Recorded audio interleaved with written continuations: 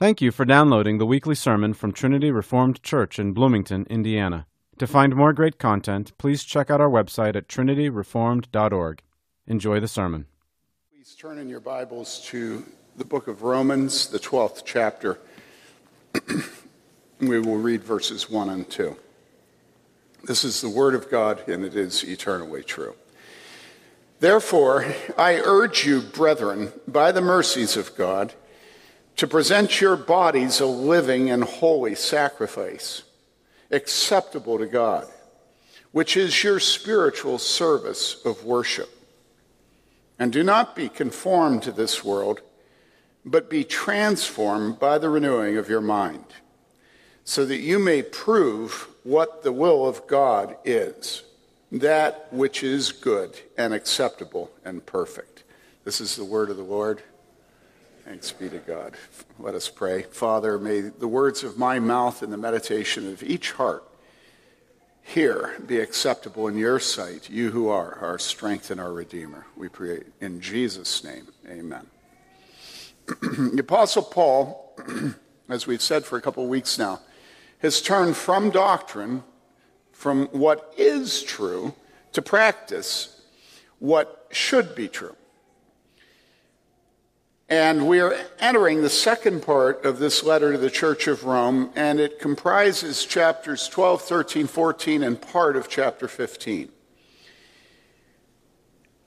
Many Bible students refer to the first part of the book as the indicative, and the second part of the book as the imperative. And indicative and imperative are what are designated moods or modes in grammar.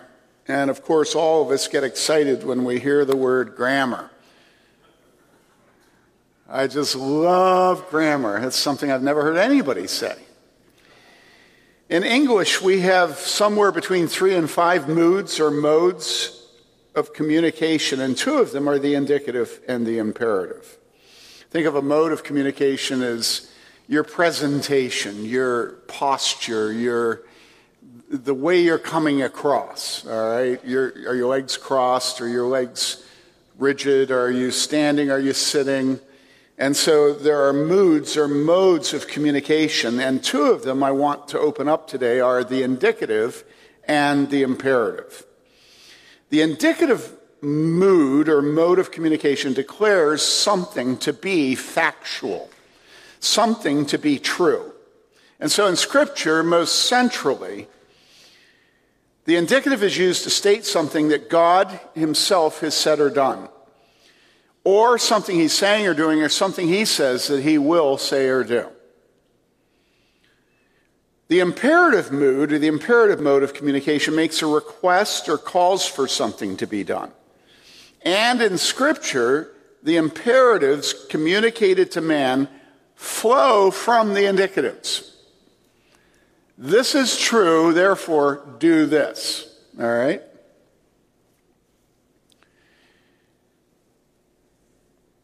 Now, about this time, you're kind of like, okay, move on, right? And I know that, but I want to say something intensely to you, which is, do not take the indicative for granted. Do not take the indicative for granted. Because the entire world we live in is a conspiracy against the indicative. And you say, well, what do you mean by that? And I say, well, all of you are quite happy with me describing to you what God says and who God is and what the doctrine of God is. You don't mind getting truth. Where you really arch your back and stiffen your neck is when you're told to do something. That's where we all get cantankerous and nasty. What gives you the right to tell me what to do, right? That's the way we all are. And you say, well, why would you say that's the way we all are? And I say, this is really deep. You ready? I am a deep man. Why would we all resent being told what to do? All right, I'm deep. So raise yourself up to a high level to receive this truth. Because you're an American.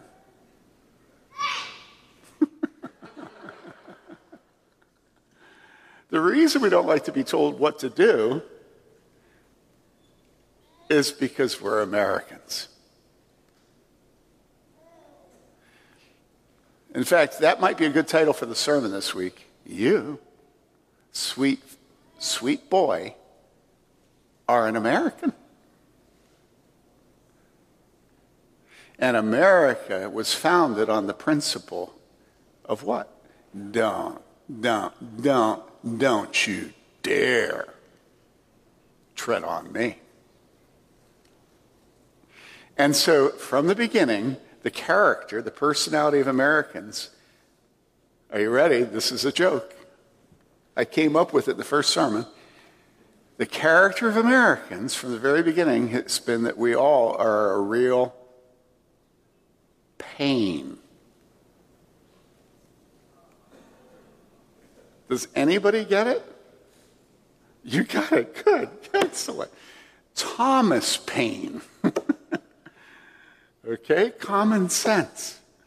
And so deep in the psyche, deep in the personality, deep in the posture, deep in the mood, deep in everything we are as Americans, is we are all a real pain. And it's hard to lead us.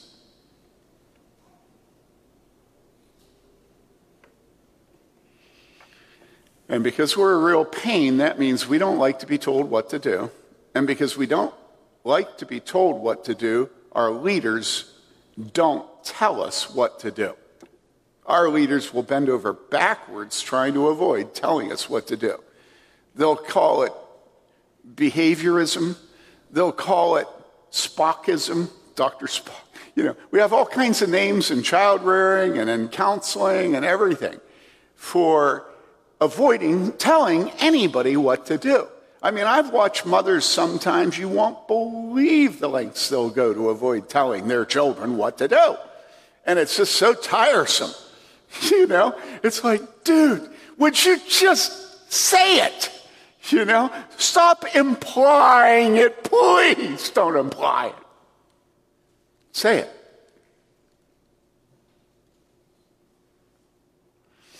And so what did I say? I said, do not take the imperative for granted. The Apostle Paul, in each of his letters, moves from the truth to the command. The Apostle Paul moves from truth to the imperative, from the indicative to the imperative, okay? That's what we're doing this morning. And in the church in America today, the imperative is dead. In American pulpits today, there is no more, would you turn me down, please? There is no more imperative. There's only the indicative. Now, that's a pretty bodacious claim, isn't it? How do I prove it? Well, one of the ways to prove it is how popular conferences were for the last 50, 60 years. And what is a conference but an objective, like SCSI drive, USB 3 fire, you know, it's like a download of truth. That's what a conference is. A conference is not hortatory. A conference is not imperative. A conference, I mean, the most you'll get the whole first section of Romans has almost no commands. Did you realize that? And so it's like America decided that it loved the first half of Romans. And then it just gave nothing but the first half of Romans over and over and over again. And so a lot of the people I've led through the years absolutely adore R.C. Sproul.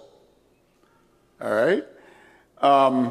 You know, they listen to his tapes, they watch his videos, and absolutely every year they go down to his conference at Ligonier. And my friend Paul Sailhammer's the MC, and there's R.C. and Vesta holding forth in their court, you know, and all the rich people, especially from Wheaton, they go down to Ligonier. Bob goes down to Ligonier, and they put their mouth back and they go, ah, and they have all this indicative.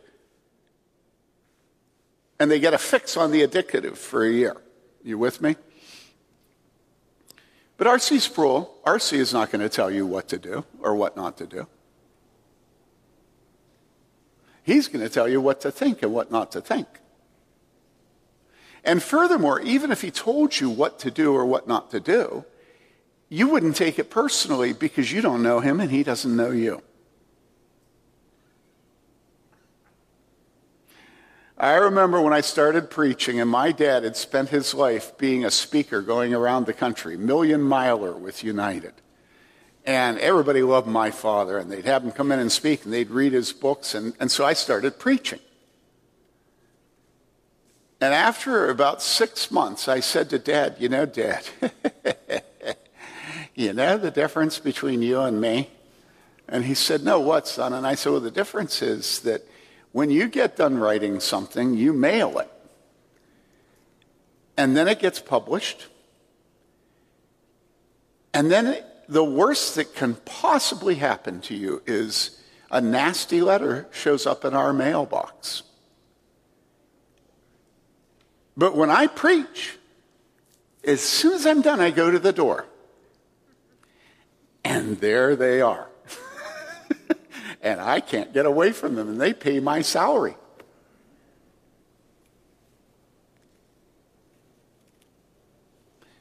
Do not take the imperative for granted.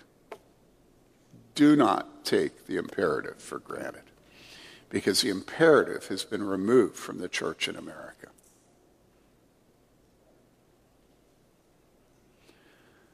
So going back to R.C., several times I was talking to him and I said, R.C., listen, would you please do a conference at Ligonier on sexuality?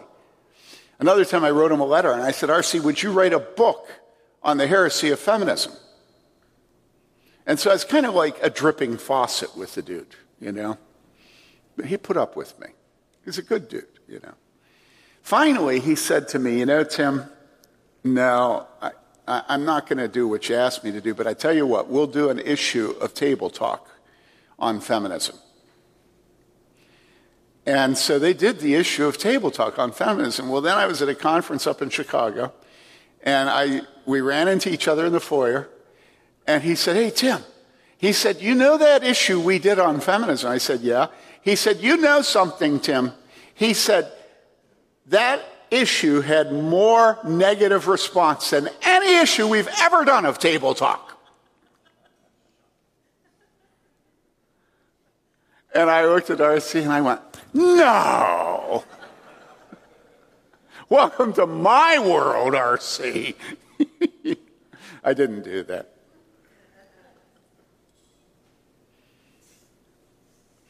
Do not take the imperative for granted. Do you know that in this church, many people in this community call us a cult? Well, when you're called a cult, and when I first went in the ministry, my dad was friends with Martin Marty, and you remember Martin Marty was at University of Chicago. He had this whole cult project. It was like multi-volume, and it was like he was studying cults and fundamentalism, He was the dean of church historians in America. And he wasn't at Yale. That was a surprise. Anyhow, Martin Marty, having that volume and dealing with cults and fundamentalism made me think a lot about the nature of cults. And so all through my ministry or my work, I have thought about, okay, what is it that causes people to think that people are fundamentalists or to think that they're a cult? Well, do you know that there's almost nothing that will get you more quickly labeled a cult than what? The imperative. The imperative. Because you will get a reputation as being a church that tells people what they should and shouldn't do. Think about it. And no church should ever tell people what they should and shouldn't do. I mean, if the poor county health officer shouldn't tell people what to do, then certainly a pastor shouldn't tell people what to do.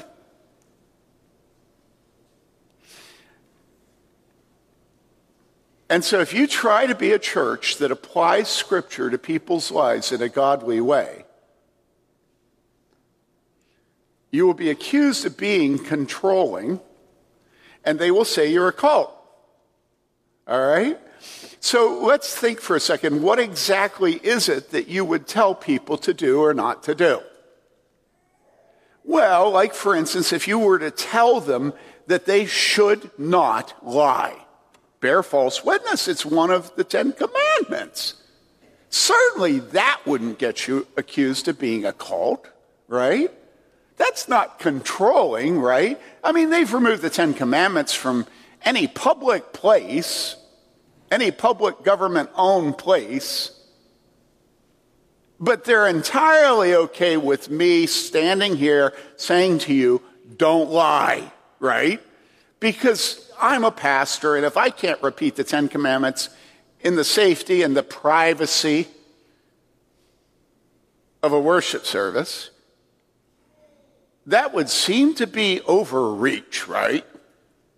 Okay. But if I were to stray even slightly beyond the literal words of the 10 Commandments, do not bear false witness, and were to say to you, you know that when you say something and somebody misunderstands you and thinks that you're saying something they agree with, and you keep silent, you know you lied. When somebody misinterprets what you're saying and says something that shows they misinterpret it, you don't correct them, you're lying. You know that, right? And all of a sudden, it's like you're a cult figure. Because you didn't just say, thou shalt not bear false witness. Don't take the imperative for granted.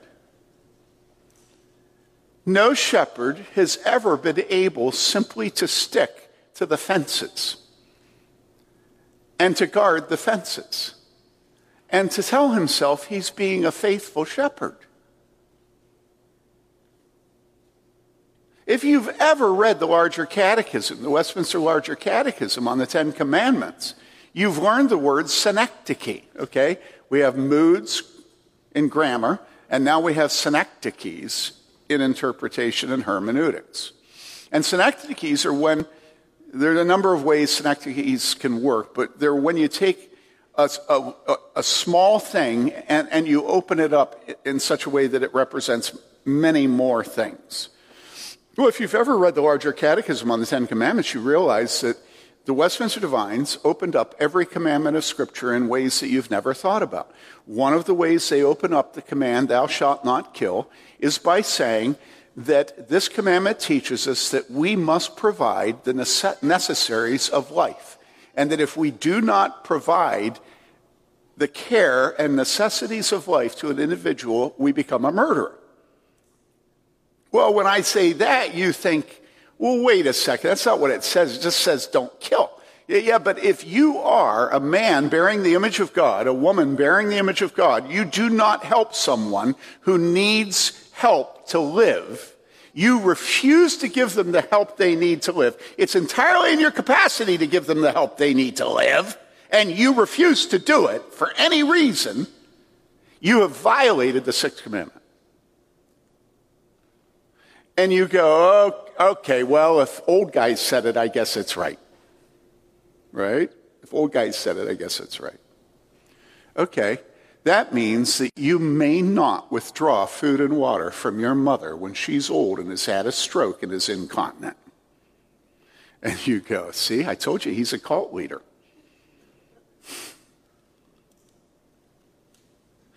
Do not take the imperative for granted. Do not take the imperative for granted. There are cases where a pastor will be persecuted and fired for the indicative.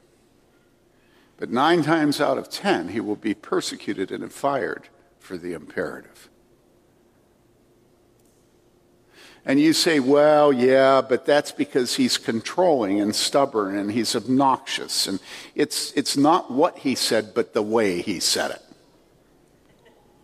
And so would you please explain to me precisely what way should Adam Spady and I say to the family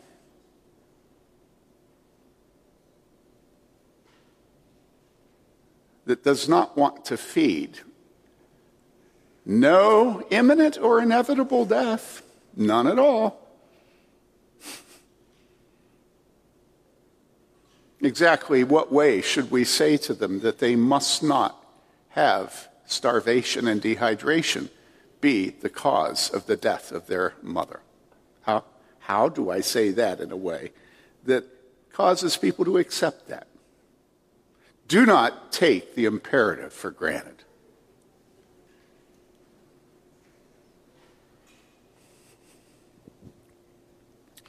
Now, you could imagine that I could go on a long time about this. It's like my whole life. This is my life.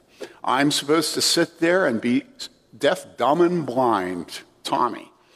You know, it's like a stupid pinball wizard, you know, and just connive at your sin, stroke you where you itch, you know.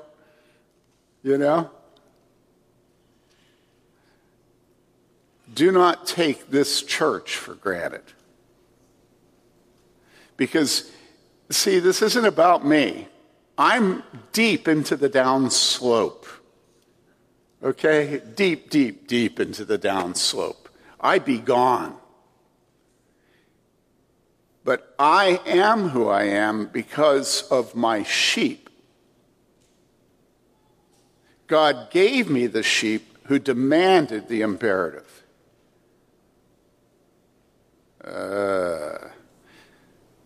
Do you understand this?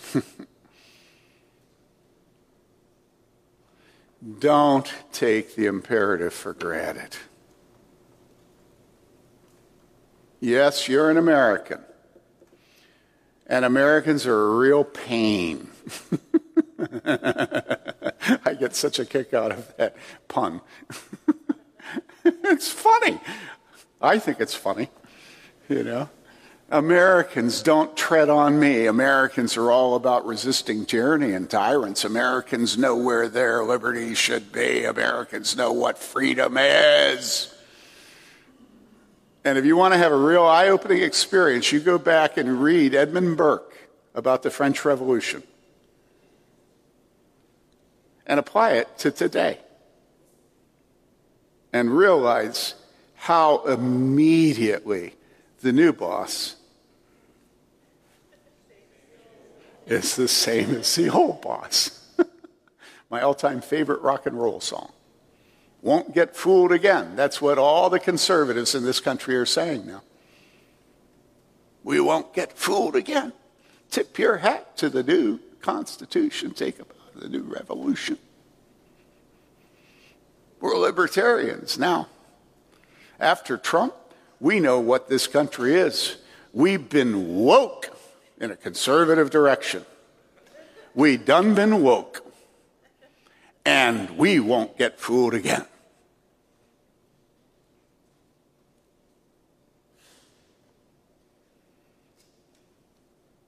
And so nobody's going to tell me what to do.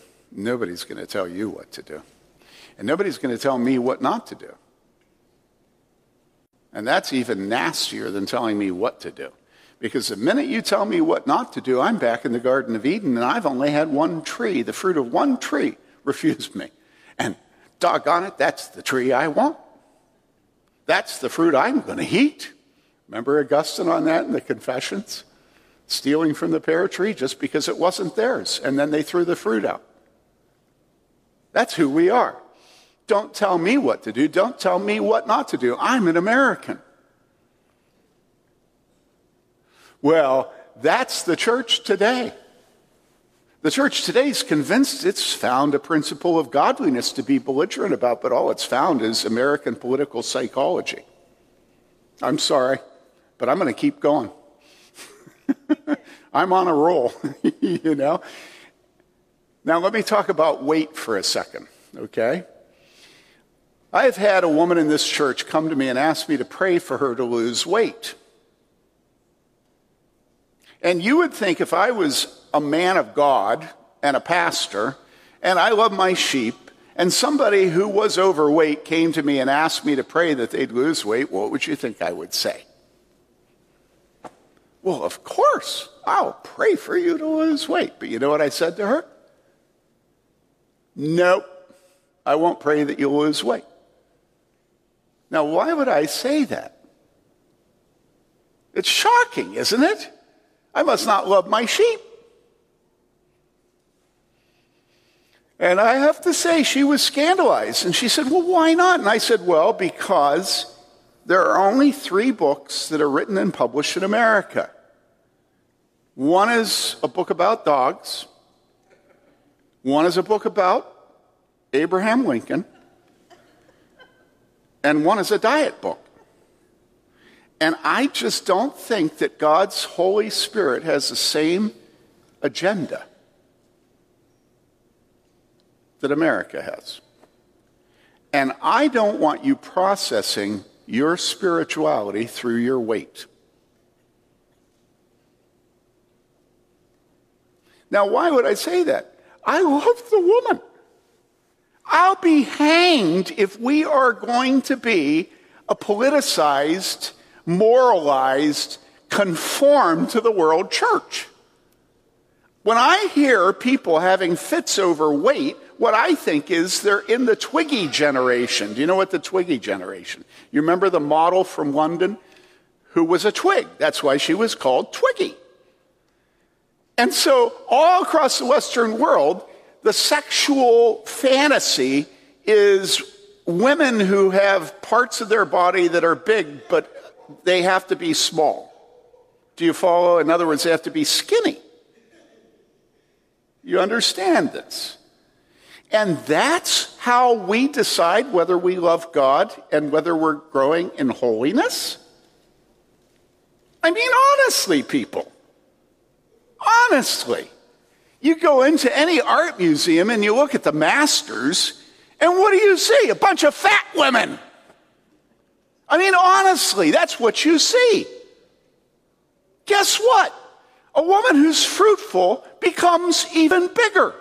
And in Africa, when I went to Africa, you remember this, David Wagner said to me, by the way, over here, don't make jokes about your weight because people will think you're proud. I'm kidding. I'm not kidding you. So I tried to not talk about my weight in Africa.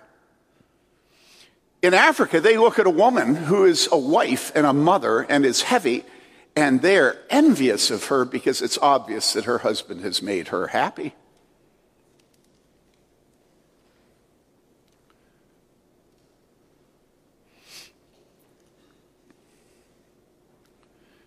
Don't you give me your politics and claim it's holiness. Don't you give me the belligerence of American social psychology, of American don't tread on me, Thomas Paine, common sense. Don't you give me that and you tell me that that's faith in Jesus Christ. No, no, no, no, no. No, no, no, no. No. I recognize it. And then you take the American political psyche and you bring it into Baptist churches, and you've got critical mass. Because Baptists are the contrarians of the Protestant Reformation. They're the ones that are most belligerent against civil authority, most belligerent against ecclesiastical authority. Okay, come on. If you've done your history, you know what I'm telling you is true. You know, this is a Baptist pastor here, so he's giving me street cred. Yeah, and so you've already got critical mass with American political theory, and then you get Baptists clomped onto it, and then put it in the South. Oh my goodness. What's the South like? It's still fighting the Civil War. It has seen the destruction of states' rights. And it is resistant to centralized authority. Are you all with me? And I'm the guy that was with Brian Bailey, I think it was Brian, and Charlie Dugdale, and we were in Philadelphia for Joe Soberin's wake. Okay, he was Roman Catholic, and so we went to the museum that has the Declaration of Independence. There was a guy that was 60 years old, and he was the interpreter employed by the federal government in a uniform to show you that the Declaration of Independence, the Bill of Rights, and the Constitution. And I went up to this dignified officer of the federal government, and I said to him, "Sir, can you tell me what the 10th Amendment is?" And he said, No.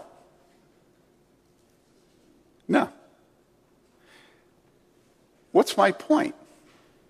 My point is, today, the church perfectly represents half of the United States of America politically. The church is angry. The church is belligerent. The church has no respect for authority. The church is saying, "Don't tread on me." The church is saying, "I know better."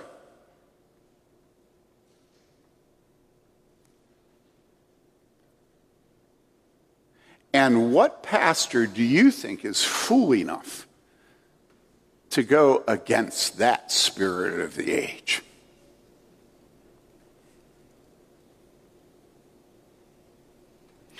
Your politics is not Christian faith. You may be right politically, but I have a real good nose for people who conflate Christian faith with political theory. And I will not have it. I will not have it. I will not pray for her to lose weight, and I will not honor your hatred for authority. It is not Christian. Now listen. That does not mean that I don't see the tyranny of the federal government. I've spent my life pulling my hair out about the decimation of the balance of power at the federal level. I mean, I could give you a lesson. Those of you who are angry at me now, I could give you a lesson. You don't have nearly enough information to have the convictions you have, and I will help you have more information.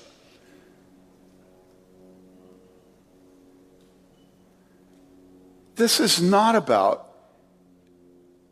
political theory. It's about what it means to not be conformed to this world.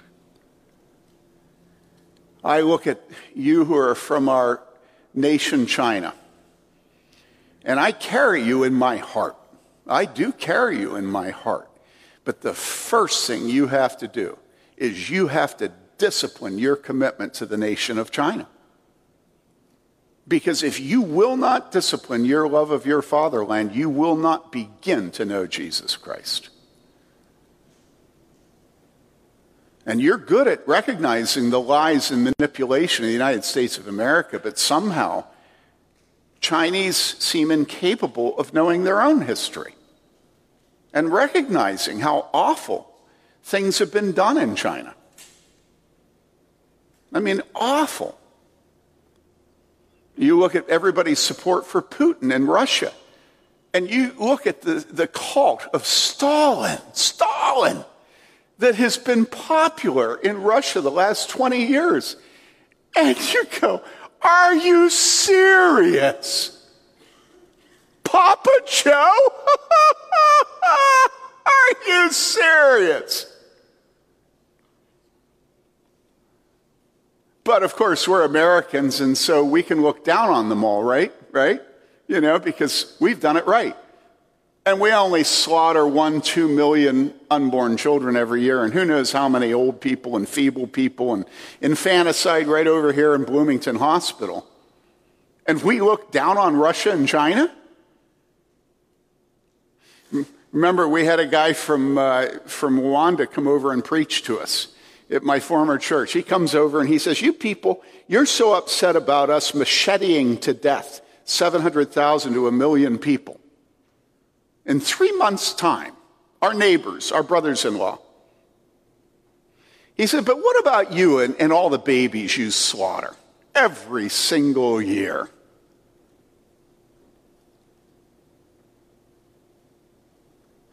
Do not take the imperative for granted. you, like me, are stubborn. You. You don't like your husband telling you what to do. Come on, be truthful. You're Presbyterian, he's Baptist. I mean, what woman who's Presbyterian wants a Baptist telling her what to do?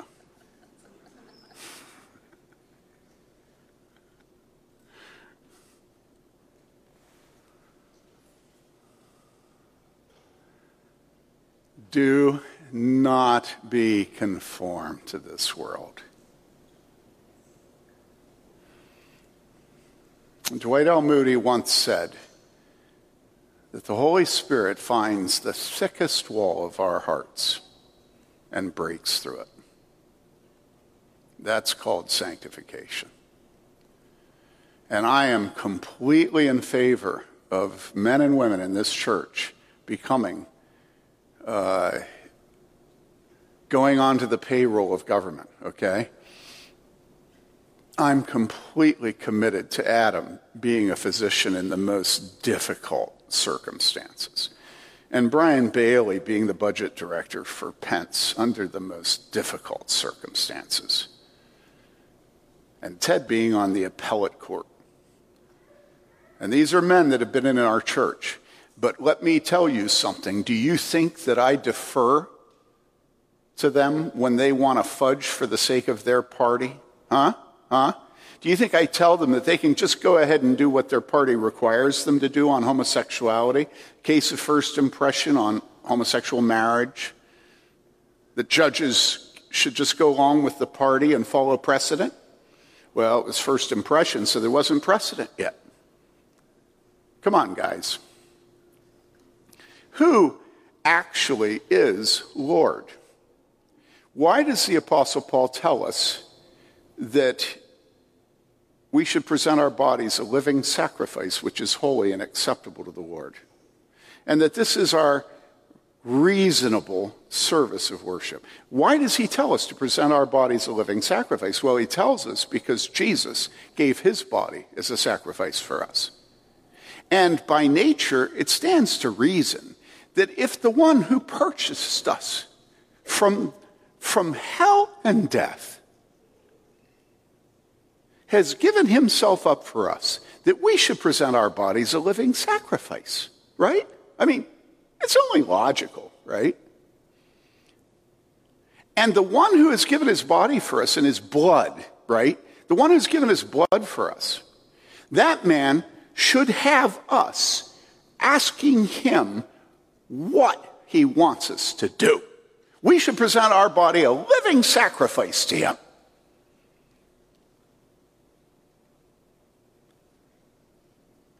We should be under his authority. And so when I was writing the manuscript for the sermon, I said, we should acknowledge that he is our boss, that he is our foreman, that he is our what? Lord, that he is our master, right? That he is our king, right? And of course, the next thing I should have written is what? That he is our president. And I thought, oh, woe is me. I can't write that because then everybody will stomp him with their combat boots. I can't use a name for Jesus that is so trampled on by the people of God. You know, who's going to respect and submit to the authority of a president?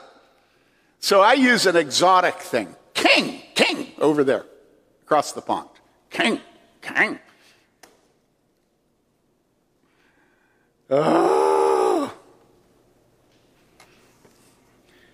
Present your bodies a living and holy sacrifice, acceptable to God, which is your spiritual service of worship. And, so in other words, this flows directly. Present your bodies a living sacrifice. And do not be conformed to this world. Do not be conformed to this world. I am not cynical, and I do love, and I love a lot. And I recognize beauty. And I recognize beauty in Democrats who are pro-abortion, pro-homosexuality, and pro-President Biden. It doesn't discourage me when worldlings are worldly. What really discourages me is when Christians are conformed to this world. Because we have freedom in Christ. We don't have to live in bondage. We don't have to live in the stultifying, oppressive world of Facebook, where everything is caught and nothing is taught, where truths can never be longer than 25 words. And people think they're deep because they just read 25 words and then put it up on their own blog, their own Facebook page, send it out as tweets. And so, over the course of the last couple of months, the elders have asked a group of us to write a statement on COVID. And this last week, we finished it. And it's now approved, and it will be released. But the problem is that it's 9 pages.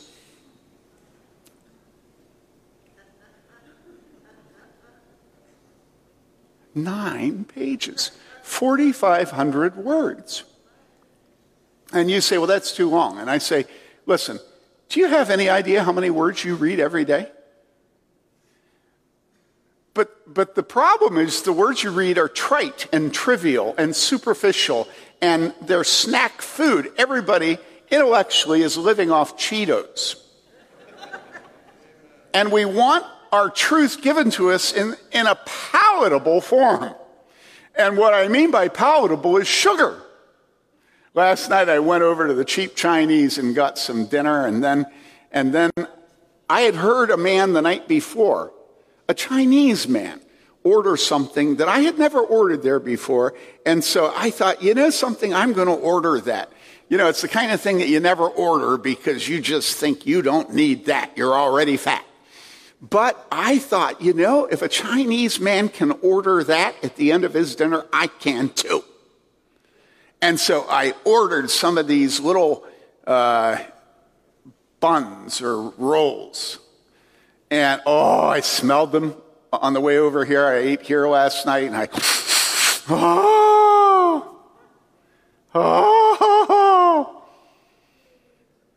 So I was a good boy, and I ate my food first. Broccoli chicken. And then I ate the egg roll, and that was good because it had lots of sugar on it from the sauce. You know, dip it in the sauce. You know. And then I opened up this styrofoam. I'd never had them before. And they had been baked recently, and they were soft, they were moist, and they just tasted so good. And I ate about 4 of them, and there were about another 6. And then I looked at the bottom, and at the bottom of the container was all this white stuff. And I looked at the white stuff, and I thought to myself, yes! So I took a bite, then I licked my thumb, I pushed it down in the white. Oh, yeah! It was sugar. And so it was a sugar-like donut kind of roll thing, and then more sugar. And so the rest of them, I used a spoon, and I scraped the bottom, and I got the sugar, and I ate the sugar, and that's Facebook. It is. That's Facebook. Facebook has not an ounce more value than that sugar put on those sugar donuts. It is perfectly designed to stupefy you. And so our 9-page document, you're going to go, couldn't you shorten it? You know, preaching should never be more than 20 minutes. Don't you know that? People can't listen after 20 minutes.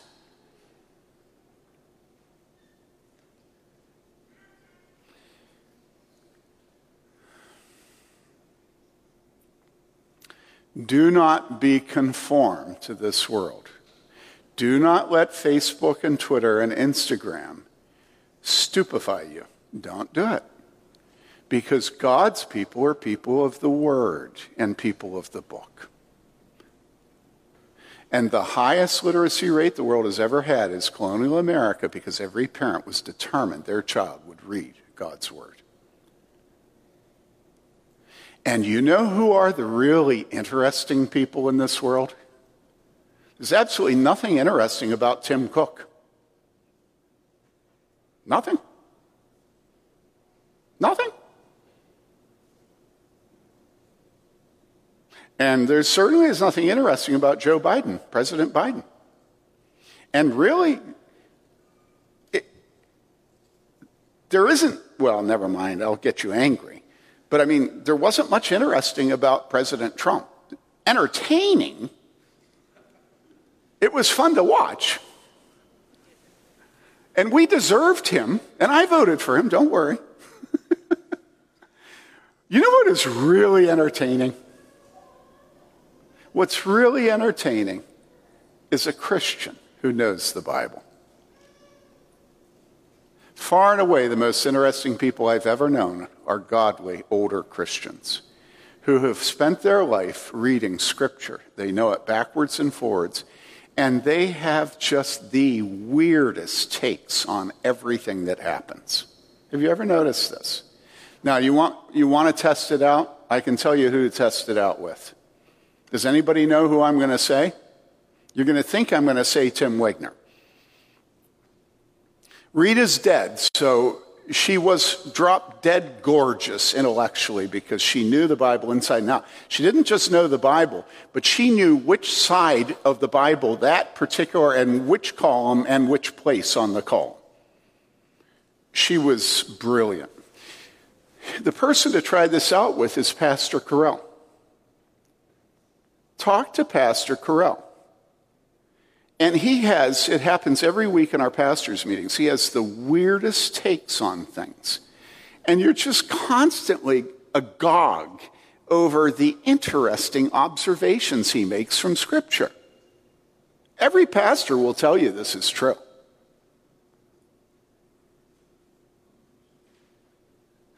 Do not be conformed to this world. How on earth are you going to keep this world from pressing you into its mold if you aren't devoted to Scripture? How are you going to do that? But be, come on, say it. That sounds like a Tim Keller word. Transform. You know, it goes right next to flourish and be transformed. You know? You know what the Greek word is? Those of you who like butterflies and cocoons. The Greek word is metamorphosis. Do not be conformed to this world, but be metamorphosized. Completely changed. By what? The renewing of your mind. It's very interesting what Calvin says here.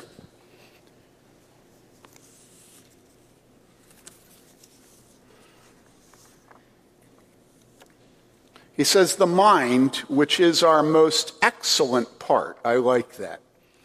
The mind, which is our most excellent part, and to which philosophers ascribe the preeminence. They put it at the highest position. It's why Peter Singer says you can kill a newborn child, the philosopher at Princeton, because he has the idea that your ability to think and communicate, your intellect, is the essence of your personhood. Philosophers always think that, And so nobody has personhood until they're able to have a meaningful communication with others, which any of you that have children under the age of 6 know that it's, as Chesterton says, the contribution of kids that age is not entirely epigrammatic. It's not like filled with wisdom and truth. And he says, the philosophers say that the mind has the preeminence. And then he says, they maintain that reason is a queen of utmost wisdom. Now listen to this. He says, Paul, however, pulls her down from her throne and does away with her by teaching us that we must be renewed in mind. And listen, if you look at Scripture and what it says, so this I say, Ephesians 4, and affirm together with the Lord that you walk no longer as the Gentiles, as the world also walks, in the futility of their what? Of their mind. Being darkened in their what? Understanding, excluded from the life of God because of the...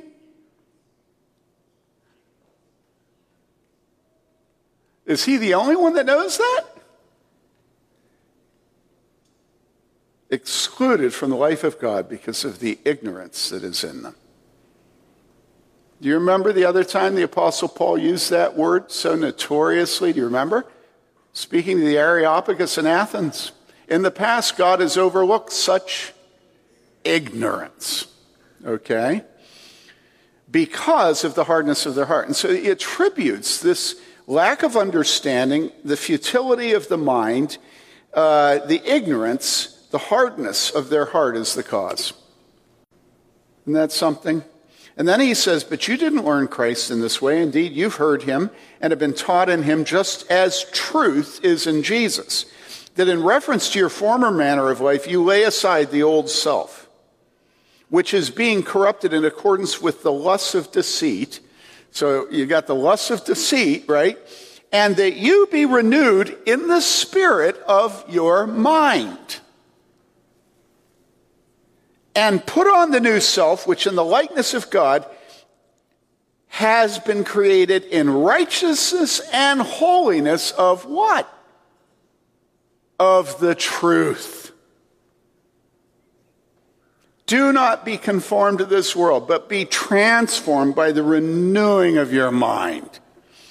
To what end? So that you may prove what the will of God is. That which is good and acceptable and perfect. There's a text in Scripture that I think I've preached on more than any other text. And it's in Hebrews 5, and I want to read it to you.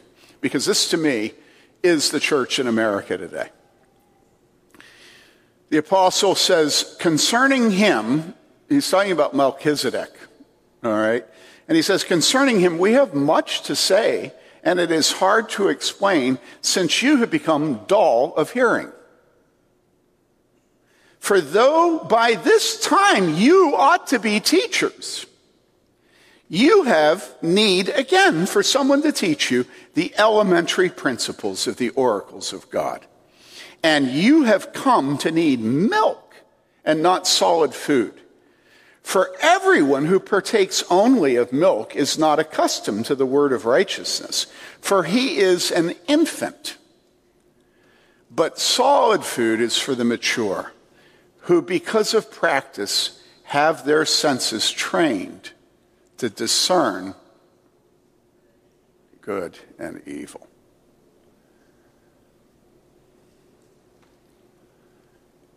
Be not conformed to this world. Don't get your ire up. Don't get angry.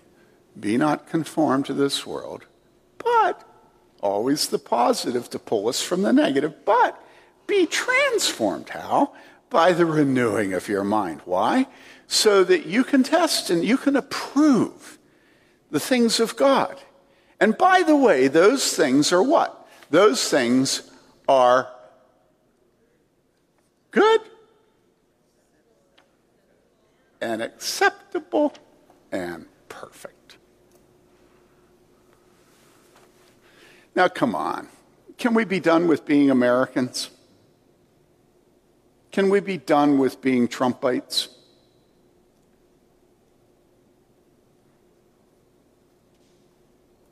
Can we be done with being disrespectful authority?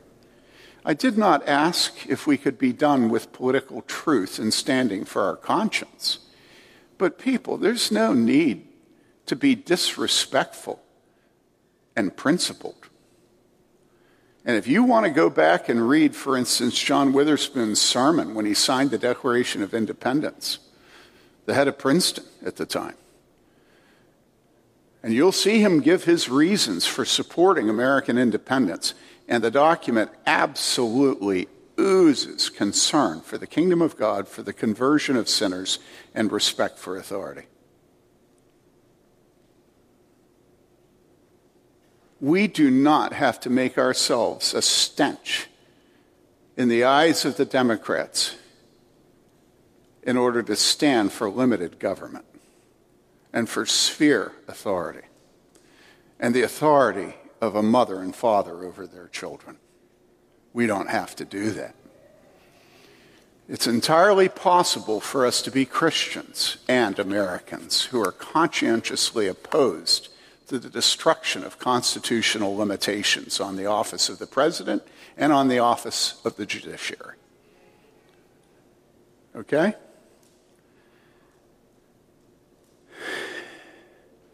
But don't you give me this,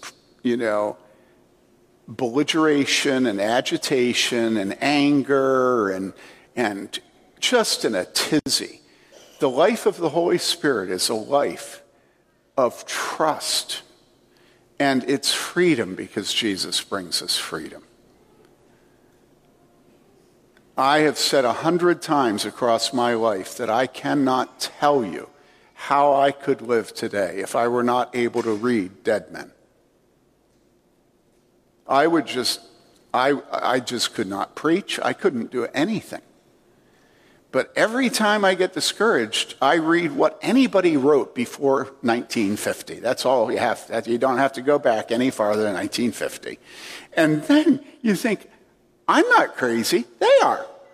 I remember this religion editor at Minneapolis Star-Tribune calling me and interviewing me on the issue of men being created by God first, and at some point she says to me, and I've told you this story, but stories that are good are worth repeating.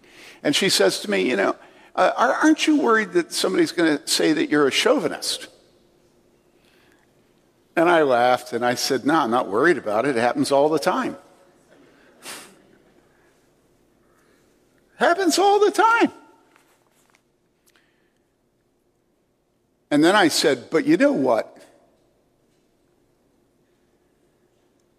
What makes me happy is that we're the ones that are having babies.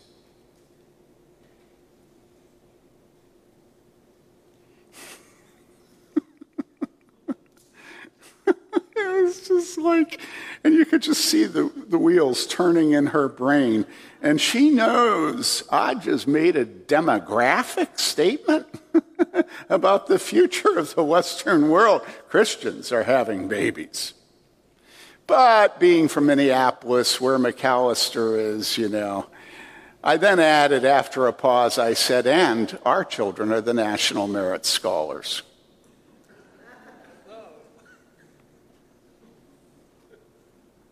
And why is that? It's because our children have the liberty to think. And they know Scripture. And they have freedom in Christ.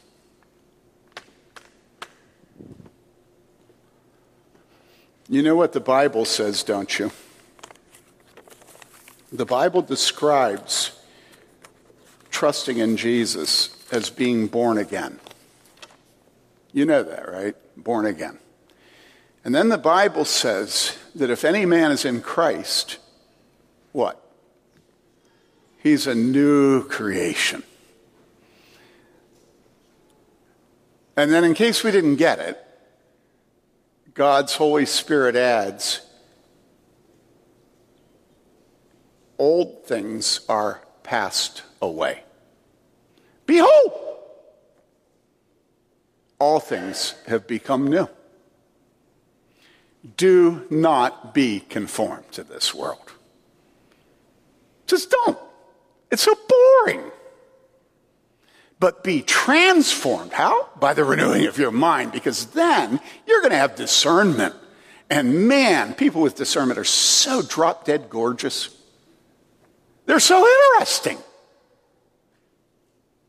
And what they do is show that God's will is good and excellent and beautiful and perfect and magnificent. So if you didn't have motivation to not be conformed, be motivated to be transformed, because every thought of God, every truth of God is magnificent. It's perfect, right? Let's pray. Father, we pray that you will help us to love your word. Father, keep us from being conformed to this world. Help us to be a church that loves the imperative, a church that loves truth, and a church that is charitable and gentle and loving with those who oppose us because of their political commitments. We pray in Jesus' name. Amen.